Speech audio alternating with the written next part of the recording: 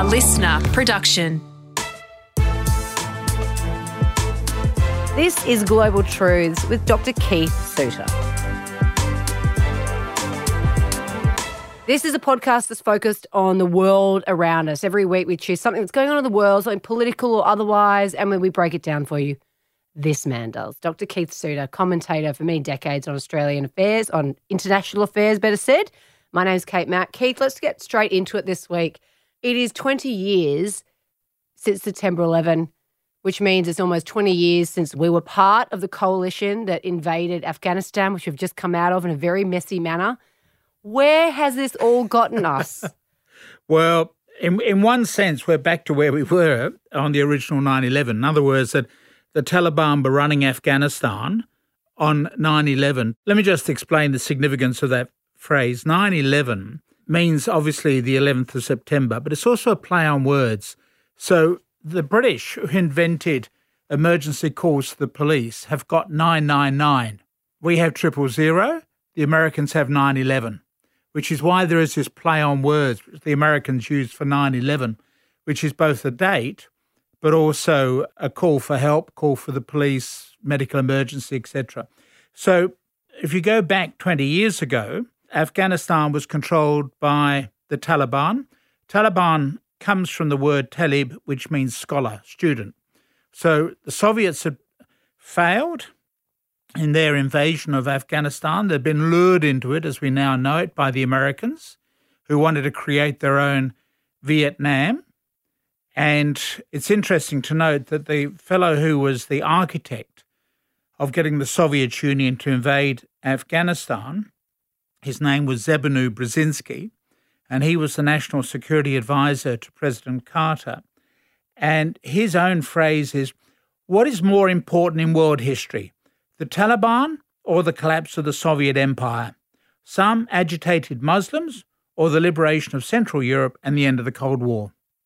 So Zbigniew Brzezinski went to his grave not regretting any of the work that he had done.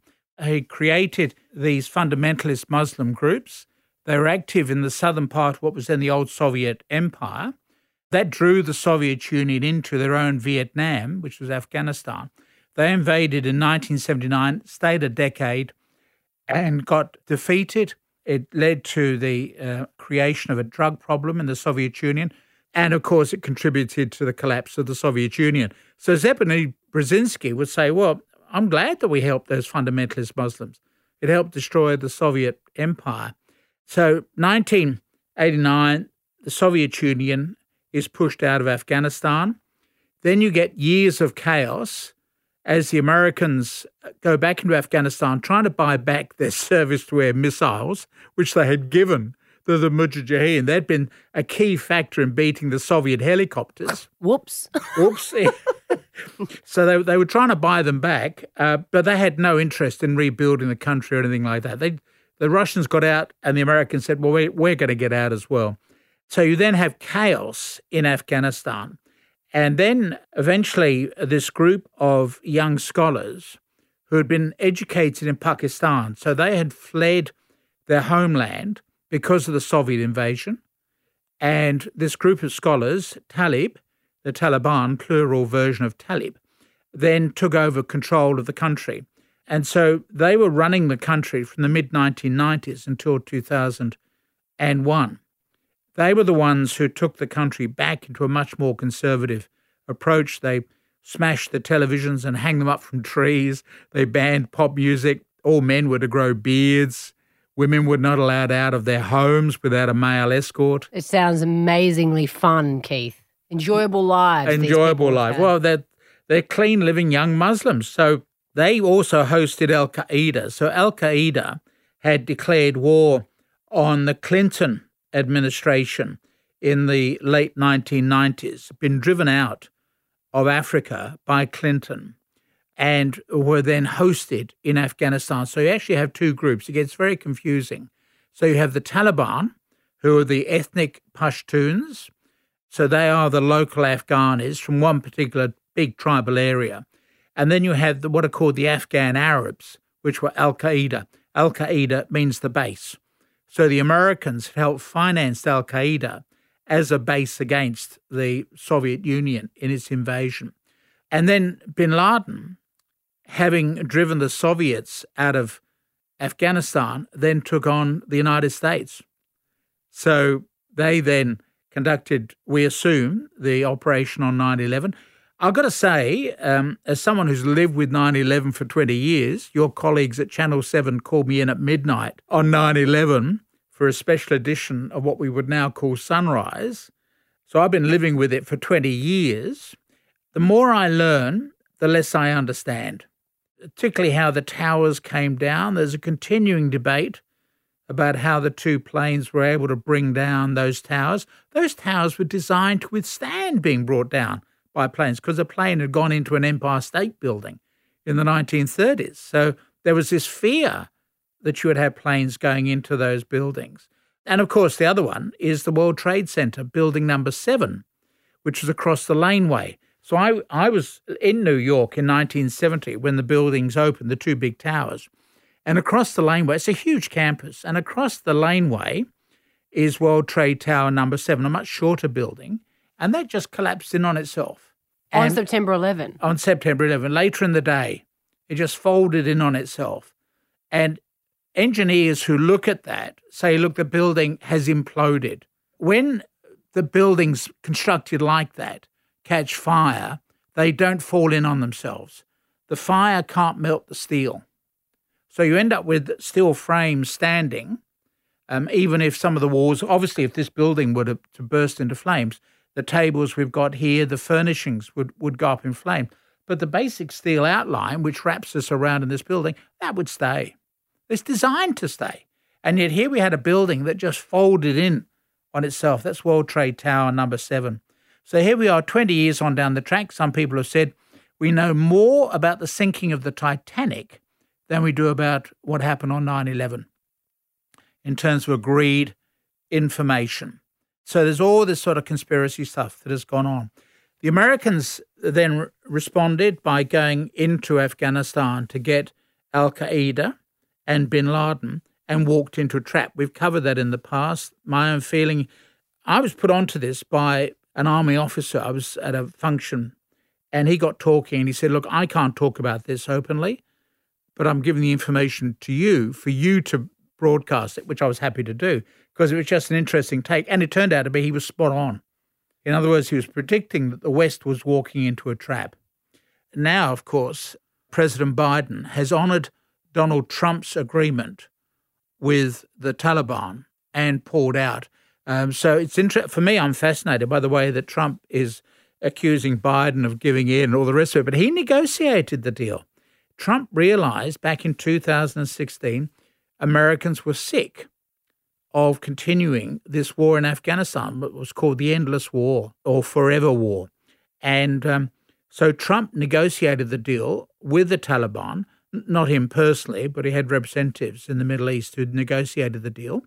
He did the deal, but unfortunately he wasn't around to take the credit for it because that went to Biden. Biden won the election, and now, of course, Trump is criticising Biden.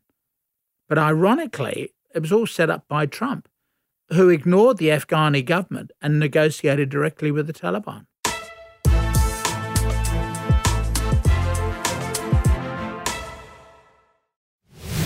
You're listening to Global Truth with Dr. Keith Suter. We're talking about 20 years anniversary of September 11 and where it's gotten us in the world, really, which is, well, lessons learned, Keith? Well, lessons learned is you don't go into Afghanistan. Alexander the Great will tell you. This is what I mean. No one's ever won a war in Afghanistan. Why the British would tell you that. Read Sherlock Holmes, Dr. John Watson, his biographer, who got wounded in Afghanistan. I know. So number one lesson, just leave Afghanistan alone. So, but standing back and looking at the bigger issues, one is that this is 20 years, which I think the historians will treat as being perhaps a turning point in American history, that they have wasted somewhere of the order of $2 trillion on Afghanistan. So that means that they were spending, on average, $300 million per day for 20 years. That's an awful lot of money, $300 million per day for 20 years. And yet the country is as poor now as it was back 20 years ago. Where has the money gone? is gone to the big corporations. So I think a second lesson is that, as President Eisenhower warned us, there is this military-industrial complex in the United States which makes money out of preparing for wars. And so the big corporations like Halliburton have done extremely well out of that war in Afghanistan. And so most of that $300 million per day didn't go to Afghanistan.